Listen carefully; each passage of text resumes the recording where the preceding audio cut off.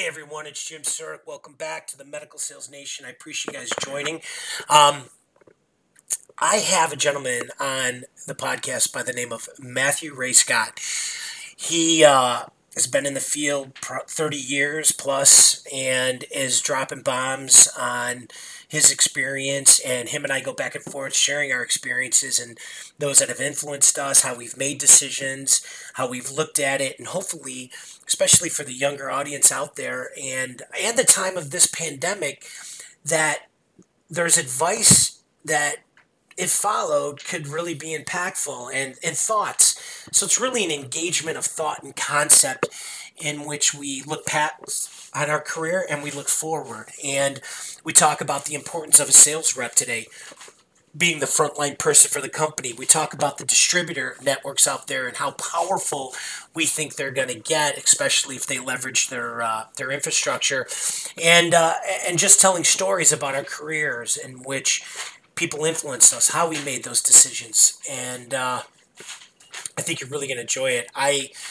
I'll be honest, I am recording this right after I did the podcast, and I rarely do that because sometimes I need, it's a timing issue and such, but this one I wanted to get out. It's the weekend, it's Friday, and well worth your time. So without further ado, let's get at it.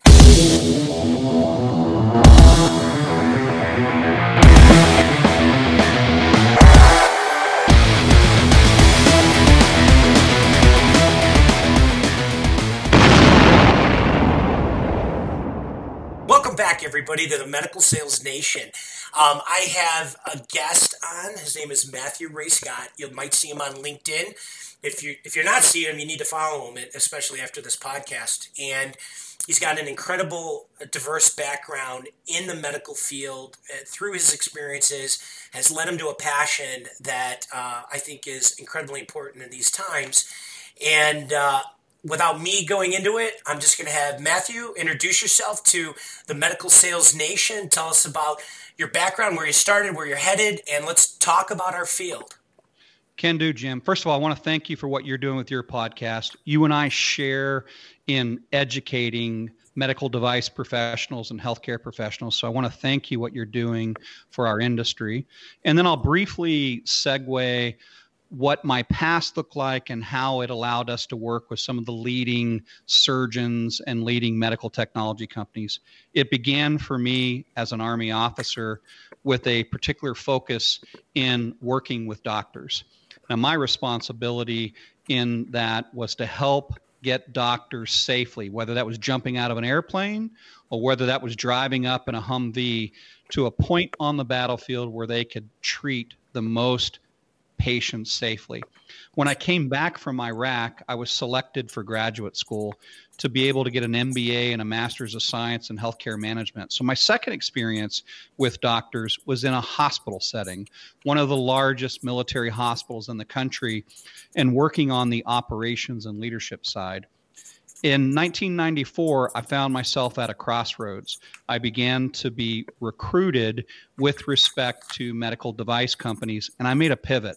And that pivot was going through medical sales and marketing opportunities, which ultimately led me to be fortunate enough to serve as a vice president for different companies on the orthopedic, spine, and biotech side of the house, and then become an entrepreneur and to be a part of a company that sold to Medtronic for 16 times earnings, which led me to another pivot for doctors and for medical device professionals. You see, what had happened for me, Jim, was I kind of took all that experience and I said, what's really an untapped or unmet need in the market? It was twofold. One, surgeons understanding how to differentiate what they do and why they do what they do. That no longer was it working in 2008 during a recession or 2020 during a pandemic of doctors being able to just expect patients to walk in. So we saw that and we said, we're going to be a part of helping doctors to become the specialists within their specialty. Medical device companies took notice. They began to hire us to say, you guys are practice building experts. we want to tap into that. And from that led to our team spread out amongst locations in San Diego, Las Vegas, and Northwest Arkansas, where we began to become known as people that understand how to compliantly and creatively create marketing for some of the leading startup or fully ventured organizations, and shaping stories and marketing that gets doctors to listen. That's fascinating. What type of companies did you start off with on the device side? Was it ortho? Because your background was there? Correct. So we started off with orthopedics and spine, and then that became a natural segue into neurosurgery. I had neurosurgical navigation and neurosurgery experience before, and then that led into neurosurgery. Okay. So from the focus area of spine, and then expand that into reconstruction, sports medicine, trauma, et cetera, within the orthopedic circle, and then into brain aneurysms, all the way to the full scope of neurosurgeons. That's where we had the most experience. That's how we developed a niche audience. Okay. So I want to step back. First off, thank you for your service. I appreciate it. Thank you. I want to talk also about in 1994. So I started my medical device in 1993. So about the same time frame. And you use the word pivot. You pivoted into sales and marketing. There's a lot of people that listen to this audience that are recent college grads, under the age of 35, that are looking for advice and always looking for some direction and insight. How did you at that point decide to make that pivot? I love this question. It's such a good and timely question because, Jim, you and I, circa 1994 or during the tough times of 2008, you and I have the vantage point that we understand what that was like. Tough times, good times, pivot.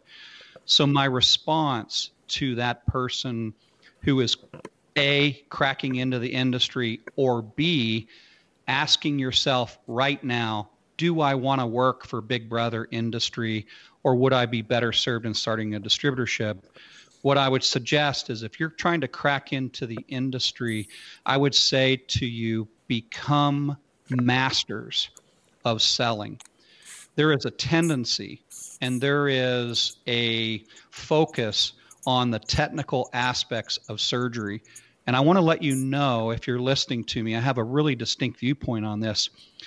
Learning how to do surgery is just the price you pay for entering our industry. You get no bonus points whatsoever. I know I'm speaking in pretty distinct language, but you get no bonus points for being a college graduate who graduates from medical sales college or wherever, and you're quote unquote an adequate case coverage rep. Too many people are falling victim to, if I know how to do an acetabular reconstruction, if I know how to do a lumbar cage, I'm going to be fine. And the problem with that is you haven't focused on what you're hired to do, which is to solve problems and sell products. Yeah. So that, would you agree with that, Jim? Yeah, no, I do. It's interesting because I am passionate about sales training, coaching and development through and through. And the reason is, now it's really funny, why did that happen to me, is that I got my first job was selling, and I've written some articles that are on LinkedIn where I said I was the worst medical sales rep in the world. And I was. And I went to this 2-week training for a company called General Medical, which has been acquired, I think, by McKesson. And it's 2 weeks, and I think we spent a half a day on sales training. And so I'm a recent college grad who gets this job, and then I come back home, and I don't know what to do. Mm-hmm. Right? I'm running around going, I'm the worst, literally the worst sales rep. I actually took a picture of my puppy, put it on a piece of paper, Xeroxed it, and put in, hey, this is what's on sale this week. That's about as good as I could get, right? It's my puppy sale, right? And so I went to this guy. His name's Paul Kramer, and he's a phenomenal rep. I think he's still in the business. And I went to him and I asked him. I said, I don't know what I'm doing. Tell me what I'm doing. And he goes, well, what are you doing? And I told him, and he goes, oh, you're under the misconception that you're selling medical supplies. I go, but I've got a book this thick, 2 inches thick with medical supplies. It's like you're selling distribution services. And I was like, what are you talking about? And then he spent time training me, and then things got better. But then I got in the spinal implant business and went through sales training. It still wasn't great. Then they brought in a guy by the name of Charlie Johnson to really do some sales training and management training and coaching. And as I was growing through my career, it just became so apparent that there's just a lack. And what, you're talking about, be a master of sales. You're listening to this podcast, you're going to probably have to do that on your own, because it doesn't exist necessarily in companies. They treat training as an event, right, versus a process over a lifetime. That's well said, Jim. I can empathize with everything that you're saying. I went through the same process myself and the same evolution. That second pivot point that you and I are talking about, which is you're that individual who you've got some points on the board, you maybe have been promoted, but you're at a crossroads right now. You're asking yourself, do I continue to get promoted so that I'm not, quote unquote, slinging a bag and meeting doctors at the scrub sink? So do I keep getting promoted, or do I take a leap of faith, become a 1099, and either join or start a distributorship, something that I know that you and I know something about? Yeah. What I would say to that person is make sure that you're running towards something rather than away from something, number one. And then number two, what I would say to you is, and you and I have talked about this collectively in Independent, the action. The most exciting pivot that we're going to see in medical device in 2020 is the emergence of distributors that no longer think of themselves as manufacturer sales reps. Rather, they are regional practice builders, problem solvers, and big companies are going to find those unique distributorships, and they are entrepreneurial in nature. Yeah.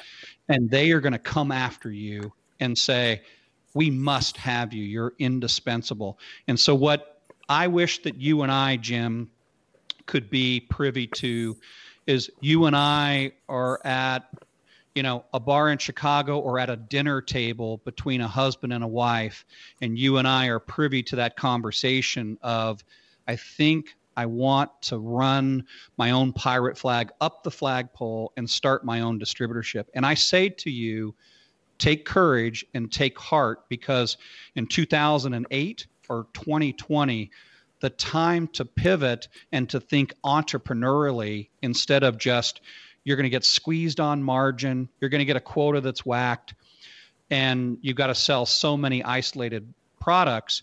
You're now thinking entrepreneurial. And I've said this before, and I know that this resonated with you, Jim, is that I have said that modern day distributors, your distributorship is going to look more like my brand agency and the way that you think and pivot, Jim, than just simply wait for new products and send and depend upon Big Brother company to do all the marketing. Those days for 7% of you are over with, and you, the 7% that pivot, you're going to crush it.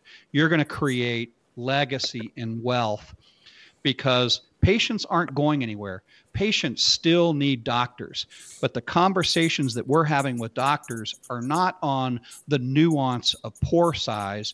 Rather, it's a doctor saying, how is your product safely treated and the best treatment option for my procedural outcomes going to help me to attract more patients? Yeah. If you can't answer that, you're in trouble. Yeah.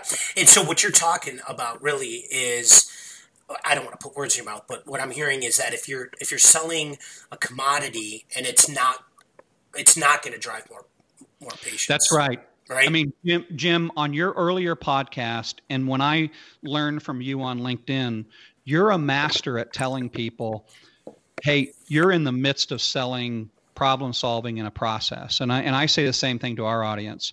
And you're right that if you act and sound like every other sales consultant, and if you rely upon product features, which are tougher in a commodity language for a doctor to tell the difference, what we know to be true, if it takes a surgeon too long or too many mental calories to figure out what the heck you're selling in a way that's different than what he or she's already using, you've lost the sale. Yeah. They will not give you the time of day. Yeah.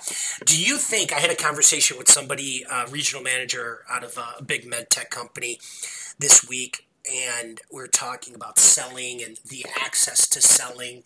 Because I think there's two different thoughts here, and we'll get back to the distributor thing because, as you said, you and I talked about it, where you're talking about, this access and getting in. And he said to me, which I thought was interesting, he goes, actually, doctors are more willing to listen now, but you better drive value. And he goes, but you're getting the time as long as you're messaging appropriately. He worked for me at one point, and he went to, the value-based messaging, the value-based questions that you're asking. They have to be on target. But if you do it right, they're more open because change, right, is everywhere now. Yeah, I think that's well said by your buddy. I think it's well said by you. This is a time of great access to doctors. Patients haven't gone anywhere. Hospitals aren't going anywhere, and surgeons are alive and well. What I have found is that I think it's a mistake, even a crutch, for some sales consultants to say the access is preventing me from selling. I disagree. I think that the challenge that most sales consultants have is they're not overpriced. They're just under exclusive. It's not that your product is bad. It's just that you're boring. That's exactly, I know that, hey, Jim, you and I are Midwestern kids, right? Yeah, we can say that, right? That's right. So yeah, I mean, you and I have been punched in the nose, and we can say, hey, you're boring. Now, I want to classify boring with, it's implied that you're compliant. And a lot of medical device companies, and certainly medical sales professionals, what's happening is that under the blanket of a pandemic, in this crutch of we don't have access, I can't stalk a doctor at the scrub sink, you've become boring. Now, you can and you must be compliant and truthful, but there's never been, I'm going to use this word, there's never been an easier time to get the attention of a busy surgeon. What's changed is you've got less time to get to the point and be considered a problem solver or interesting. So it's almost that challenger sales model. I know what your problem is. This is what it is. It's caused by a lack of technology. It's not your fault. It's a lack of technological advancement. This problem can be solved. A, B, and C. I'd love to talk to you. That's right. And I know that you teach this to your audience, and I'm trying to do the same. P for pandemic. Contextually, that's important. If you're a sales consultant, you can never use the word pandemic enough times. What it does is it allows you, when speaking to a surgeon, to understand the context of the times that you're in and they're in. P for problem solving. If you believe my premise that doctors want to use the latest in medical technology, they do. Doctors want to use the latest and the best because they care about their patients. They just can't wait for you to be boring enough so that they'll send you to the VAC committee so that you're going to get banged on price. Yeah, right. Yeah. And so what I say to people is that if you believe in the thought process that P for pandemic, then out of your mouth within 15 seconds when speaking to a doctor that you either don't know or that you do know, you must get to the point of saying, here's the biggest problems that we have seen from other surgeons in your specialty as it relates to ... And they are 1, 2, and 3. which one of these apply to you the most, Dr. Scratch and Sniff? Right. It's the best way of one, it's honorable. It is professional. It gets to the point. They know that you're quote unquote not going to bore them with the 37-minute history of product nuance. Yeah. Well, that's the whole thing. I think I wrote this article when I got into spine, and I was doing actually a pretty good job, and it was probably in the first year I finally got a doctor who was using my cervical plate to take a look at my lumbar stuff, and so I go to his office and I set up all my equipment. I put, what the orthopedic trays are, right? So it's all over the room in a set way. The doctor comes in, mumbles as he walks around looking at all the equipment. It's exactly the same as what he's already using, right? And he walks out the door. I'm like, I am the worst salesperson right now in the world. Oh, yeah. But sometimes you have to run into walls to know to go through the door. So there is something to be said about being the Forrest Gump of sales, which I can relate to. I remember, so you and I share spine. Yeah. I remember this, Jim. So I'm working at NuVasive, and I remember speaking of Forrest Gump, I remember going through this. I'm not a smart man, but I know what, and I just remember going through that equation and thinking, XLIF, I'm going to go to doctors and I'm going to take P for positioning, in this case, the unique patient positioning. And then I'm going to translate P for positioning to position those doctors to attract more ideal patients under what was then already becoming a commodity language of minimally invasive. Yeah. And we sold the heck out of it. And I just remember telling my team, you just stick with the mantra of P for patient positioning, P for doctor positioning, P for patients. Yeah. You can say anything you want as long as you say those 3 Ps. Yeah, that's great advice. Yeah, and I think that even today, you and I, as we're speaking to a variety of sales consultants, healthcare professionals, that you think you're selling a product, you're not. You must be selling a perspective or a point of view that aligns itself uniquely with a perspective that coincides with your product. If you can do that, you will find that more busy surgeons and more overwhelmed contractors at hospitals, they will at least give you the time of day to state your case. And that's all we can ask for. Yeah, no, you're absolutely right. It's, there's a lot here. I'm taking notes like crazy. We did the same thing at Advanced Bionics, which is now Boston Pain, is that at that time the technology was so much advanced over Medtronic, but Medtronic owned 85% of the market and ANS had 15%. We went in with, we're going to treat your toughest patients because we know we can hit that, which is focal low back pain. And if we can do that, think of what we can do for your other patients. And when we do this and we prove it, you're going to be able to treat more patients and attract more patients. And that's exactly what happened. And Boston came in and paid $3 billion for it when we were at I think 70 million in sales. That's great. Yeah. So it was, it's the same thing. So, but what you're talking about too, and it's because it's innate to you. You keep talking about, it's the sales training piece, right? So I can tell, just a constant learner, right? Mm-hmm. And for the folks listening to this is that, like I said earlier, we talked about sales training. It should never end. You're going to have to find it. You're going to have to follow people, and you're going to have to train yourself and get better at it. And then always be introspective of what's working and what's not working. And it's okay to be wrong. It's okay for it not to work, but it's not okay just to keep doing it. Yeah, it's well said, Jim. I think I have a greater appreciation for training and learning once I no longer had a purple check with the name NuVasive come to me on the 1st and the 15th of every month. Right. I think that the minute that I turned to my wife and my family and I realized that I was selling myself, I became a much more focused learner.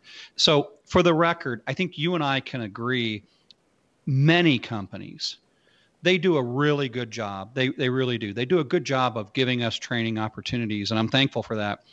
But when you and I made the pivot to where Big Brother was no longer paying us on the 1st and the 15th month, I decided that I needed to expand my learning to find mentors.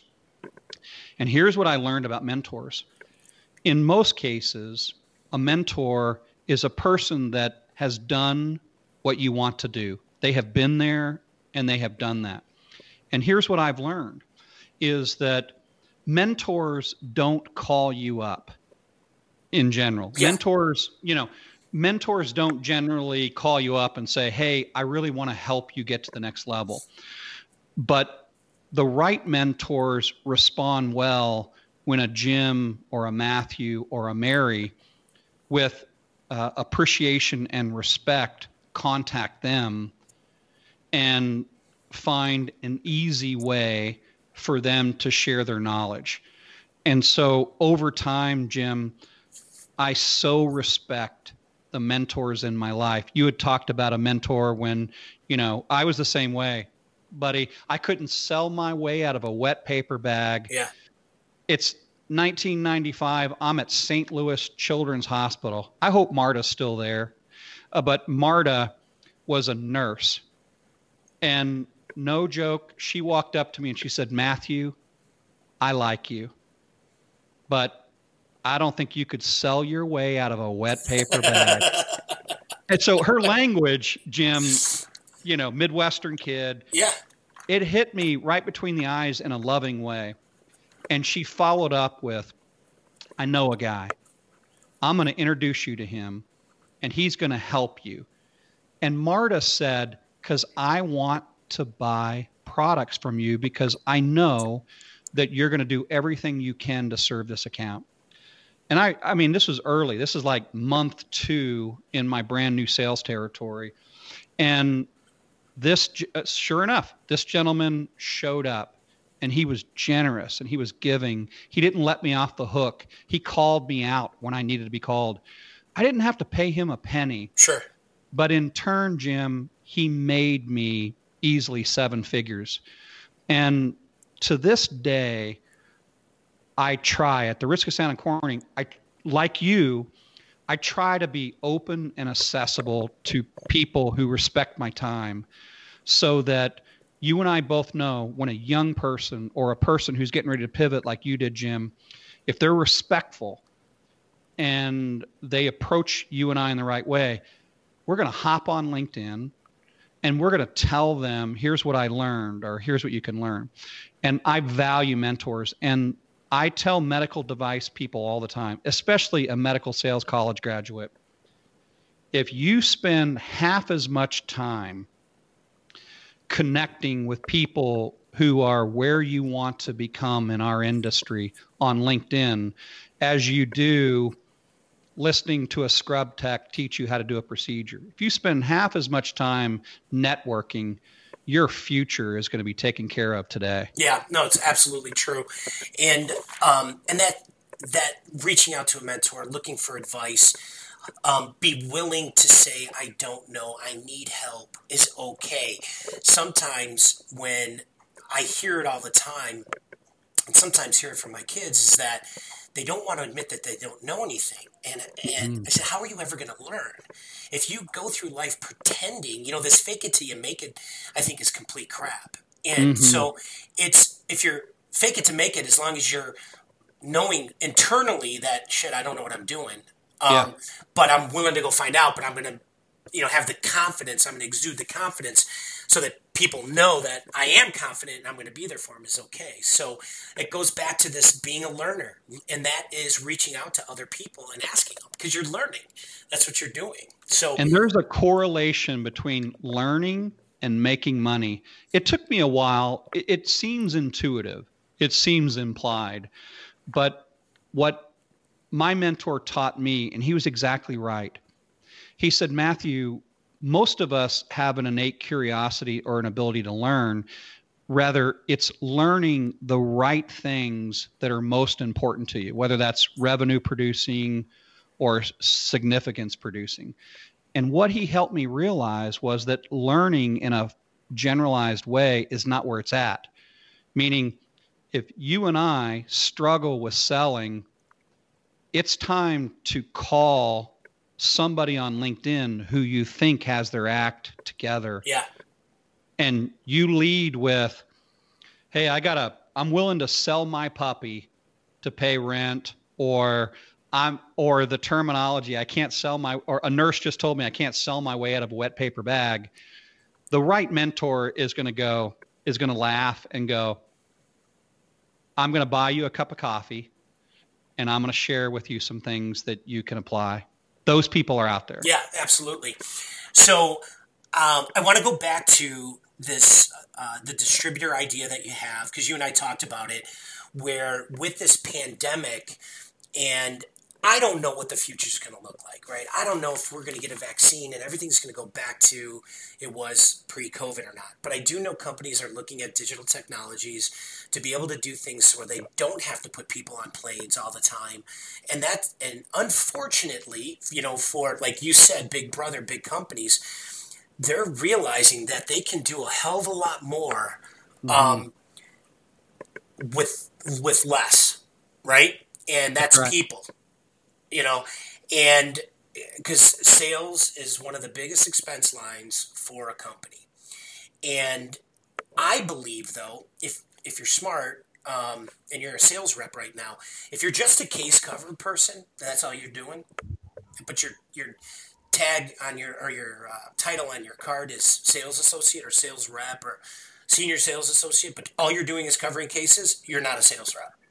And I don't mean to call that out unless if that's all you're doing. So, but I believe, and then this is where you and I talked the other week, the rep is going to be the most important person to a company because of the lack of company access into the surgeon office. Okay, so that rep, I put a post out. Is it 1993 again? Because when I was selling spinal implants, I was the most important person. Right? Because I had all the relationships. I was introducing everybody to everyone. Same with all the reps from Sophomore Danik, up and down, and with the distributors. So I don't know if it's going to be like this, but we're going to get to the distributor piece that we talked about.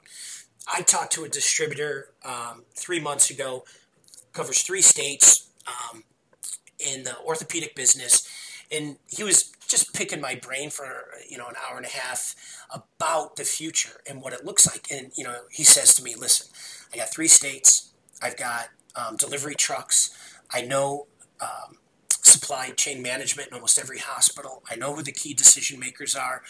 How do I leverage this, right? Because he's just selling orthopedics, and they got the other lines that are out there. And I'm like, you know what? If I were you, I would leverage your distribution network, but you're going to, like you said, you're going to have to brand yourself not as an orthopedic distributor, but of a company, right, as a company that has access within this tri-state area. Because if you can get in faster, because if these startups come out, and like I said, this is just if things don't go back, these startups come out and they hire a sales force that doesn't have access, that sales ramp's going to be longer.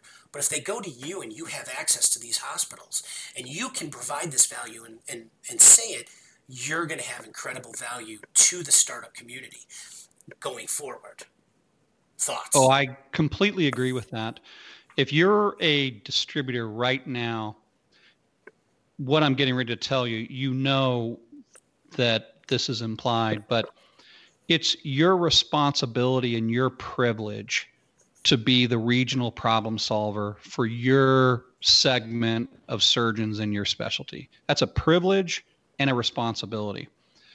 There is not a VP of sales in America that is sitting in a boardroom with a mask saying, how do we keep expensive direct sales reps on board? Yeah. That conversation is not taking place. No, it's not.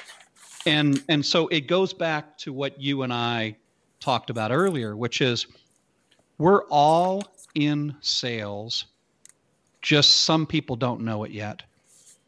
And so what my mentor taught me was, Matthew, if you can master the art of relationship building, sales, and business development, you'll never need a job.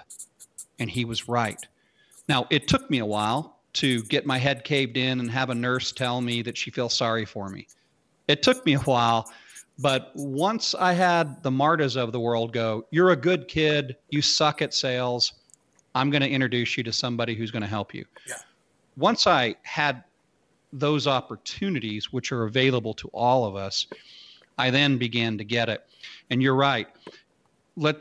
During a pandemic, I think that it's important that we as sales professionals start not with what's changing, but rather what's not going to change.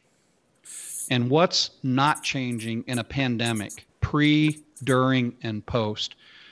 Doctors want and need technology to improve the lives of patients that they care about. Yep. Hospitals will pay for it. So now, what is your interface as a sales professional? And I think that what we're seeing, and I go back to responsibility, if you can agree with me, just direct W-2 sales rep or 1099, if you're listening to me right now, if you can agree with me that in that boardroom, they're not talking about paying fat-based salaries during a pandemic. If you can agree with me that you have an opportunity in the state of Texas, Chicago proper, whatever, to take your relationships and your desire to be a problem solver, you're no longer at the mercy of one company. You're now at the demand of products and services. And that was a shift for me in my distributorship. Was I remember thinking, if I'm beholden to one manufacturer for products, for marketing, for how much I get paid, it's my own darn fault. Yeah. Yeah, no, I agree. And, when we talk about relationship building, I always said this, the only reason you have a relationship is because you created and provided value. And if you can take he could love you or she could love you as a doctor and think you're the greatest guy in the world, and you go to dinner and you played golf and you did all that stuff, they don't buy anything from you. You still have a relationship. But the person who's actually selling them stuff has a relationship that's probably stronger because they're providing value to their practice, their patients, and the healthcare system, and the facilities they work at. And if you just think about it in that perspective, that's where the relationship builds and gets stronger. Yeah, you're exactly right. And I think that the term relationship gets interesting. Jim, you probably went through this in your career cycle like I did. I had to learn what relationship means. There are many people right now, and in fact, I know I can say this because I am you and you are me. We as salespeople are some of the most insecure people I've ever met. And so what I would say to us is that your definition of relationship must change. I remember, just like you, I remember that keeper of the flag mentality of you just kind of try to block the OR room from the competitor rep. You'll take a doctor to dinner. It's very superficial of sorts. Or you got a crappy product and you just entertain the doctor better than the next person. Yeah. We all know those people. What's happening during a pandemic for the doctor sales relationship is it goes back to access. They're depending more upon you. Your ability to expand beyond, I'll show up on time and I'll get you a product.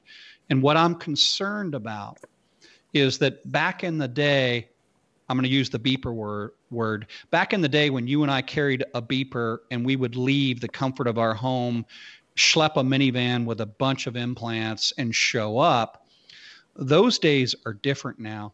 That's the price you pay for doing business. There are no bonus points whatsoever in this day and age, medical sales college graduate, for you knowing your products. No bonus points. It's the price you pay for being a professional. It's the price it's the same thing as when you go to an orthopedic surgeon, no bonus points for them fixing your fracture. That's what they get paid to do. Exactly. So I think it's important for you and I to talk about relationships. What I've learned is that you and I, as sales professionals, if we buy into, we're problem solvers, we're people that can connect friendship wise.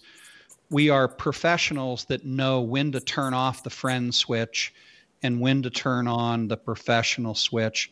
We're an advocate for our doctor. Those are the new breed of sales consultants that when you enter into that and when you master that, Jim, you and I are going to be working for those guys someday. Yeah. They are going to dominate their own distributorship. So I say to people, if you think the time to get out of being a medical distributor is now, I say it's short-sighted. There has never been a better time to expand your distributorship because of the reasons of restricted access. And in my opinion and yours, to be honest with you, the increased role and importance of a regional sales consultant versus, days in the past where the manufacturer owned the relationship. Right. Those days are over with. Yeah. Yeah. No, I agree. So, but why do you say that? Well, I say that because I look at the facts that you just mentioned. If we look at access and how access has changed, doctors are not flying first class to Memphis or San Diego right now to rub elbows with the CEO. Right. That's not happening. Right.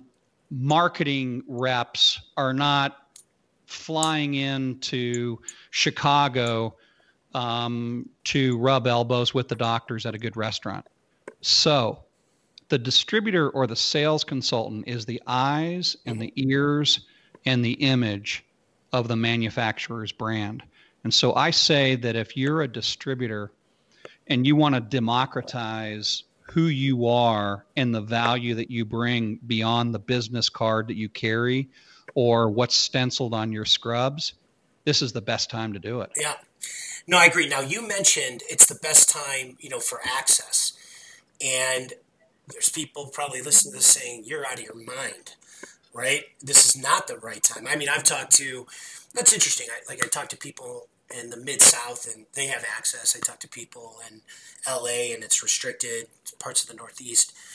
But I want to know why you think and what you're doing and how you approach this access in the marketplace, because I think it's incredibly important.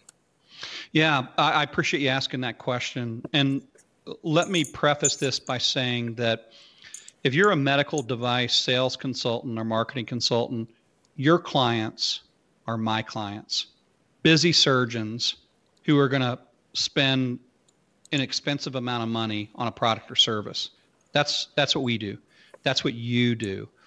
And you're exactly right, Jim. There's never been a better time in access. Here's what we did, and I'm going to use that P for pandemic word again, is during the pandemic, we said, are doctors spending more time on certain channels because they're either at home, in the surgeon waiting room, or in between cases during a pandemic? And the answer is yes, LinkedIn being one of those. So what we did is we invested, your listeners will love this. We invested in a $15 a month software, which allows us on my team, a smartphone or the built-in webcam in your laptop to deliver a message to a doctor with the curiosity of a waving hand, a video that you can send text, direct message, etc. So the reason why inexpensive video, non-professional, rather personalized, works so well is because we're in a pandemic and doctors are craving human contact. Now, they're not craving going to the parking garage and having a sales rep stalk them. They're not craving young Jim and young Matthew stalking them at the scrub sink in the OR. They're not craving that access. But when they get a 42-second video that pops up automatically on their direct message or text, and it goes something like this: Dr. Shurik, this is Matthew Scott. I thought this would be a more personalized way to connect with you during this pandemic. We work on 3 major problems for left-handed, one-eyebrowed orthopedic surgeons just like you. They are 1, 2, and 3. If that's of interest to you, you can schedule a 15-minute chat. You'll see that little box at the end of this video. If it's not of interest to you, I'll assume that the timing is not right. And Jim, you can tell I've said that once, twice, or 1,000 times. Sure. For our agency, to that left-handed, one-eyebrowed orthopedic or spine surgeon, my team and I do it all day long. And let me tell you what happened. We 3x'd our consultations. That's crazy. And here's what I think. Are you gonna share the name of this software? Oh yeah, absolutely. It's the name of the software is called Vidyard. How do you spell that? Yeah, it's VIDYARD,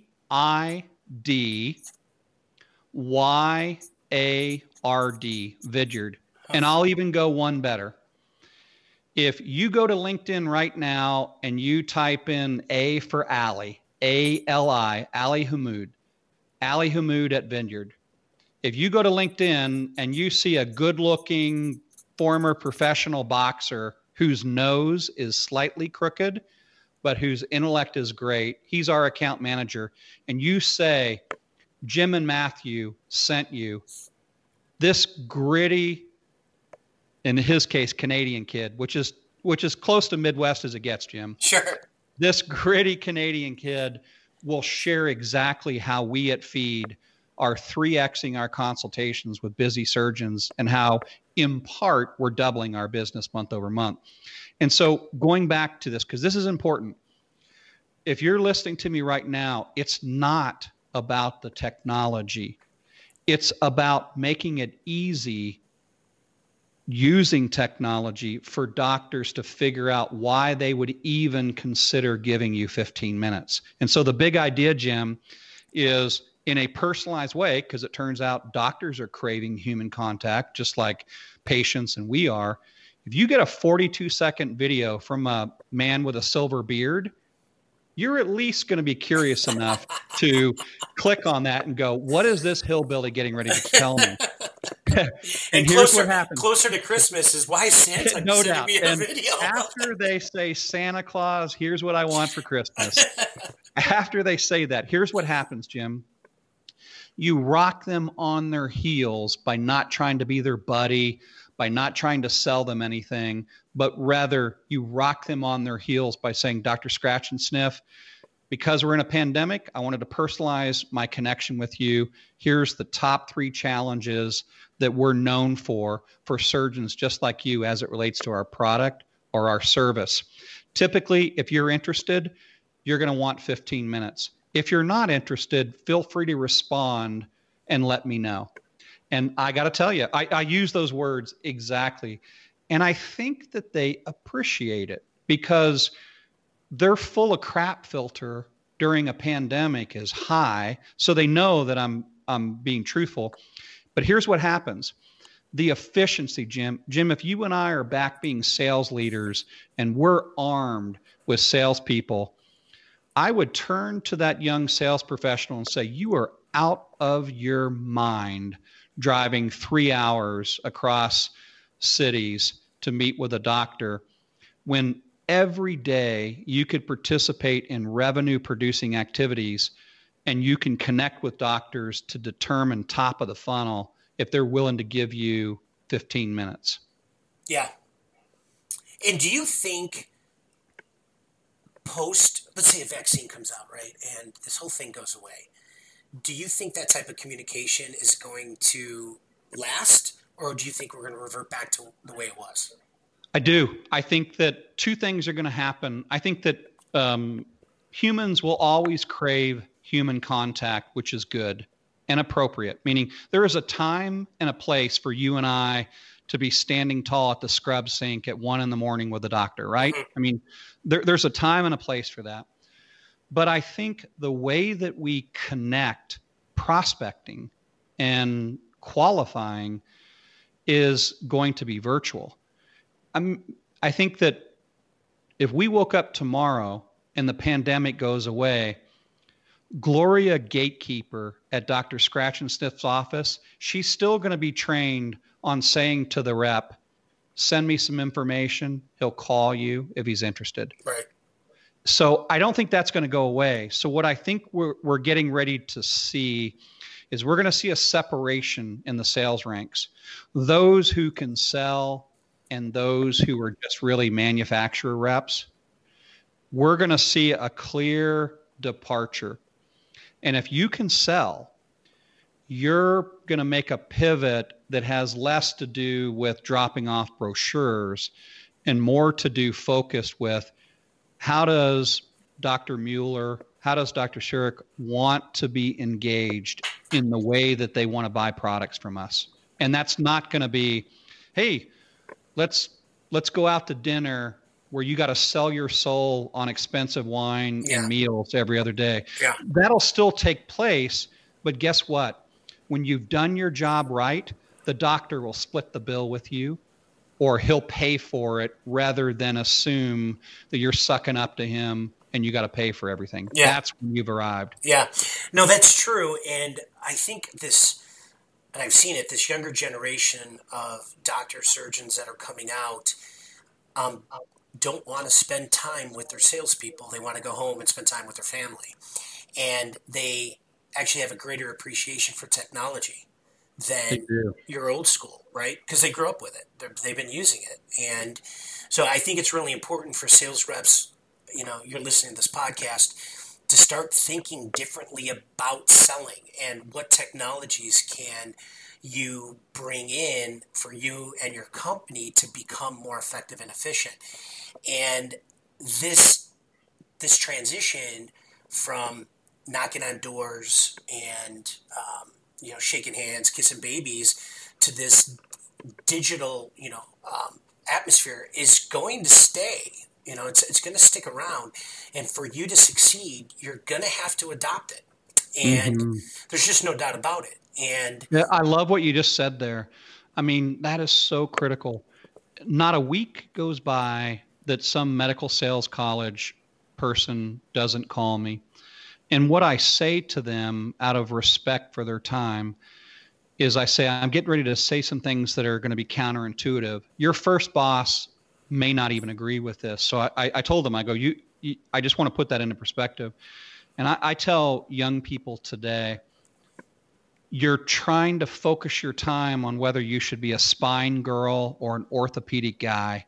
And the truth of the matter is you don't know enough about our industry to pick just one side. Right. And I go, so stop carrying that as a burden. And I go, and secondly, you're not thinking about the where you want to live. You and I, at different points in our career, we figured out the where. And what I tell them is I go, right now, you're 26 years old and you're never thinking that you're going to be 40 years old and you're a Chicago girl or you're a San Diego guy. You need to carve a career out of where you want to live. And if you're a New York City person, you have no business being in Toledo, Ohio, just because they offered you a job, if that's not where you want to live. Yeah. Yeah, for sure. Well, it's like I've said, obviously I'm from Chicago. You can tell by my voice. And I've always said, I'm pretty sure I wouldn't be that well accepted in parts of the country. And so in knowing that, don't take the job, don't move there. And that's fine. And we just know that. The other thing is what I really think about is, I'll share two stories. When I was with Sophomore Danik, and I was there for about 2 years, and I was just crushing it. Our distributor that I was working for was let go. We were still 1099 reps, and the management team came to me, the VP of Sales, Ed Trarig and Mike Baylor, came to me. I know those guys. Yeah, they came to me and said, Jimmy, we want you to consider being our first direct sales manager, district sales manager. And at this point, I built a territory that was like 300,000 a year that I took over to over 3 million in about a year and a half. And I was making more money than I ever thought I'd make, probably in a lifetime. And I said, no, I'm not interested. I'm making all this money, and it's just not something I want to do. I'd rather talk about a distributor. And they're like, man, we're probably getting away from distributors, and this is the direction we're going to go. And then Mike said to me, he goes, Jimmy, you can't cover from the lake to Rockford to the border of Wisconsin. We're going to have to cut your territory anyways. And I go, oh, so that's what this is about. This is about screwing me. And so, that's the Chicago way. And so, they're like, no, calm down. And I was pretty wild, when I was 27 years old. And, that was like at lunchtime. So then at dinner, or at the end of the evening, I was going home because of the training. We were having a training session in Lisle, Illinois. And, so I was going back home to my wife, and Mike pulled me aside, and he asked me a question. I said, and I love Mike, and still to this day I do. And Mike said to me, because it was the best advice I ever got, he goes, what do you want to do? And I said, I want to make as much money as possible, and this just isn't that direction I want to go. And he goes, well, don't base your long-term career goals on short-term financial rewards. Yeah. Okay. Great advice. And I've used that, and I've shared that with so many people. It's like out of the Gladiator movie, what you do in life echoes for eternity. And I share that with more and more people that came from Mike, and it's impacted people's lives. The other one is, so we're talking about decision making, right? So like what you're saying, the other one was when I was going into spinal implants, I had an offer to go to a Zimmer distributor to sell drills or sophomore Danik. Every person I talked to told me not to go into spinal implants. Everyone. And I just sat there and I go, why is everyone avoiding that road? Everyone's going down this one. I'm going to go down that road. And it worked out, right? And it was the right road to go down. Then I left Medtronic and went to Advanced Bionics, to a startup. Everybody told me I was crazy, right? How can you leave Medtronic? How could you leave this? And that is what set my career really in the startup field and in that market, building these companies. And I share that because, not that I'm brilliant, but that you've really got to think about what, like you said, what you want to do and where you want to be, and don't follow the path that everyone else is going down, because it might not be the right fit for you. Some people, big companies, is a perfect fit. For others, it's not, and it's okay. Yeah, it's all part of that journey, which I think is healthy. And hey, Jim, can I tell you my story that kind of aligns with that? I love that story. I love it. I know those individuals that you speak of, because I was part of a company and we sold our distributorship to Medtronic Sophomore Danik. Nice. So I remember respecting those gentlemen. My eyes were opened. You and I know what it's like the moment or the location when you and I go, wow, this is where it's at. This is what I'm supposed to be doing, or I need to be thinking bigger. And I'll never forget this. I will not mention this gentleman's name because he's still wreaking havoc out there. So I don't want to break any confidence, but sure. I remember I don't know, probably 40 years old. And I got to meet a distributor, and I got to travel with this distributor. And modest dress, humble man, just to borrow like an Al Pacino quote, never let them see you coming, type of guy, right? And I get to talk with him on the second day of meeting him, et cetera.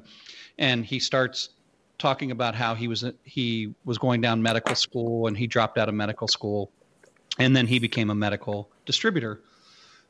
And I asked him, I go, why was that? And he goes, because I met a person who I went into business that told me, why would you take a pay cut to be a doctor when you can join me in a distributorship and make more money than any doctor out there? Yeah. And so fast forward the next day, and I'm in a private plane with this guy. Yeah. His own plane. Again, you may know who it is. I think I do. Names. Yeah. Yeah, we won't mention names. Yep. And it's his own plane. He's not, I mean, and this is, I mean, gosh, this is 2006. I mean, his own plane, and we're going from point A to point B. Again, modest, humble, even if you can have such extravagant surroundings. And he told me something that I never forgot.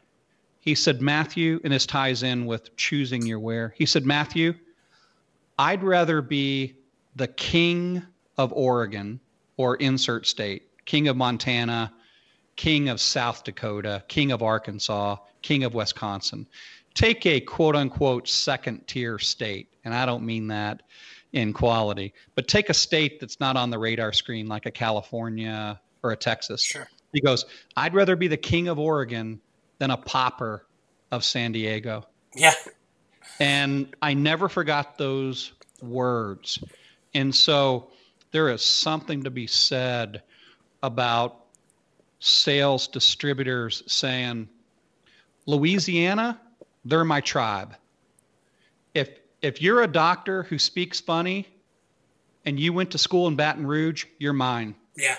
You must come through me in the great state of Louisiana as it relates to spine orthopedics.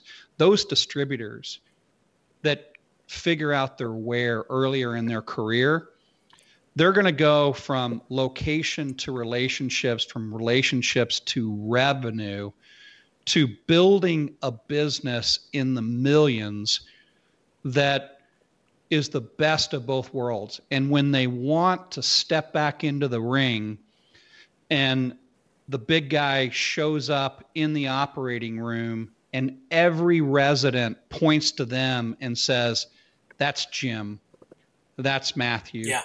with respect, that's the ability to create a profession around your wear, and then let the what come trailing along. I mean, you and I have been in different fields. I too was a spine guy until I was no longer a spine guy. Yeah.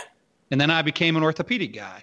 And I'm so grateful that I had that guidance along the way to not make me think that I was just this or just that. Well, that's the thing, right? Especially some senior guys in the field, is that as I went from spine to neuromodulation pain to cochlear implants to ENT and now into the digital health space, I am not that, right? I'm not the spine guy. And for people out there, listening, it's probably healthy to try different specialties, because nobody can pigeonhole you, and then you can say, I've succeeded in multiple marketplaces. Yeah. Right. And that's much more valuable. And it's okay, because I still hear it. Well, I'm spine guys. Right. And it's like, spine's where it's at. It's like, well, okay, but there's other places too, Yeah. Sales is where it's at. Yeah. That's exactly. what I tell people. I go, hey, you go be a spine guy, and I'm going to learn to be a problem solving guy that sells services and products. And we'll see at the end of the day who still has a job. Yeah. And, and I don't mean that in a brash and an overconfident way, but that comment, I would source and credit whoever came up with this. I don't know, but we're all in sales. Just most of us don't realize it yet. Yeah. Whoever said that was exactly right. And there's honor in that. And it's funny, Jim, I tell you, I remember younger in my career, my goal was to sell more than anybody else so that I would get promoted, so that I would no longer have to sell. And now that I'm a dude with gray hair and a gray beard, at 55, now I know what my mentor knows. which is all I want to do is problem solve and take our products and services and align it to that problem. And sales is the most noble profession that we could be in. Yeah. If you think of it that way. Yep. I agree 100%. Now, you mentioned problem solving, being a problem solver. I want this audience to know, you got all these medical device people listening to this, what your company does for medical device companies, because obviously if you can help them help their company, it'll help the sales rep that's listening to this. Yeah, I appreciate you asking that. So let's start off. So Feed is a healthcare brand agency that I started in 2008. We've grown to 3 locations in the United States. And what we do for medical device companies is medical device companies that are struggling with the money pit of traditional marketing and getting busy surgeons to be interested in their technology. They hire us to figure out that story. And we use video, we use social media, we use digital marketing to create that. So that's on the device side. On the distributor side of the house, and I use the word distributor, not W-2 medical salesperson. During the pandemic, we created a course. It's called Medical Sales RX, the virtual operating Zoom. And what we do, Jim, is, and we've been sold out in the 3 months that we've offered it so far. We're getting ready to open up in October a new registration. And what we did is we took everything that we learned in selling expensive products and services to busy surgeons, using technology, increasing our consultations 3x in less time with less effort for less money. Everything that we learned, we turn that into a course, which we lead. It's a virtual course. We hop on Zoom. There's handouts, there's downloads, there's videos, there's recordings, there's interface with us, and we put that into a course. So that's on the distributor side. On the doctor side, and this is also where medical sales professionals, we figured out since 2008 how to step up alongside surgeons, in particular specialty surgeons, orthopedic, spine, neurosurgery, interventional cardiology, in particularly those specialties. And we figured out, and we do this every day with new clients, how to help them differentiate themselves from Dr. X and Dr. Y of the same specialty across the street. So we operate in those 3 kind of areas of where things are happening as far as problem solving. All right, that's awesome. So when you say this course for distributors, would you be opposed if Medtronic rep wanted to join that course? Love it. For the record, we have, I won't mention names, but we have entire sales teams that are taking the course. And then we've got gritty, I keep using Midwestern because I finally get to talk to a member of my tribe. You and I'm from Arkansas, close enough. That's still considered Midwest, Southwest. You're a gritty Chicago kid. So I finally get to speak to a member of my tribe. And then we have distributors in Rockford, Illinois. We've got distributors in LA. We've got direct sales reps working for the who's who of orthopedic and spine companies. So if you want more information on that, what I'll do, Jim, is if you don't mind, if you can lead people, or if you're listening to me right now, if you just type in, here's a good Southern name for you, go to LinkedIn and type in Matthew Ray Scott. And if you DM me, I promise you, I will respond to you and we can talk so you can learn more. Secondarily, another source is if you go to feedtheagency.com, you're going to see your surgeons that you're serving. We're serving them too. We're just helping them grow their brand and their bottom line. Yeah. And so, this is, I guess, if, I'm a sales rep, I would be contacting you and learning more. And as a sales rep, going into your doctors, introducing your doctors to Matthew and his team, now you're creating value, right? It has nothing to do with your product, has nothing to do with your service. It has to do with you creating a different type of value proposition. And it doesn't cost much to have a conversation. So, absolutely. In right. fact, Jim, what I will tell you without breaking confidence is we've got sales reps that are making more money from Feed the Agency and providing value add, and then our referral opportunities and partnership opportunities. They're making more money from Feed than they are from Big Brother. Yeah. Yeah. I could see that. I could see it. So you guys get in contact. Matthew, I know your time is valuable. We've gone past an hour here. Anything else you want to share with the Medical Sales Nation? At the risk of sounding corny, I want to say thank you, Jim, for being a voice in this space. I think that there are a lot of people listening to us whenever you listen to this, and you're struggling. You're maybe even struggling to discover whether you want to be in this profession. What I would say to you before you say, this is not a fit, I'm out of here, before you bail out, I want you to take a moment, reach out to somebody who's succeeding during this pandemic. The same thing that made you passionate about serving doctors, being in the OR, working on deals, making money, that same passion is just 15 degrees to the left or right. You just have to have the tools. Before you quit, talk to me, Jim, or somebody else so that you can make a 15-degree pivot, fall in love with our profession all over again, and then be the go-to expert in your area. Yeah.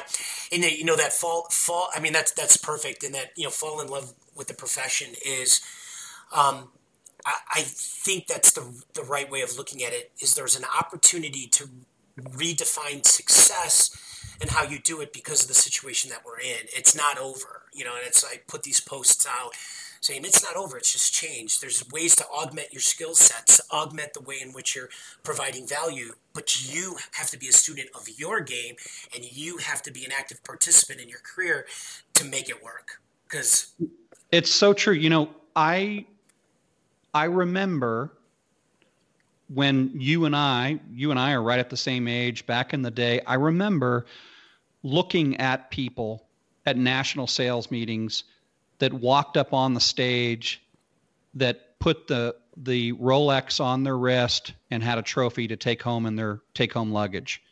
I looked at those people. Some of those people I wanted to be like. Most of those people I didn't want anything to do with. And so along the way, I began to, like we all do, think and learn and pivot into who am I becoming as a professional. I remember thinking that. And what I can honestly say is that I, like many of you, I had a crisis of belief where I'm like, I'm done doing this.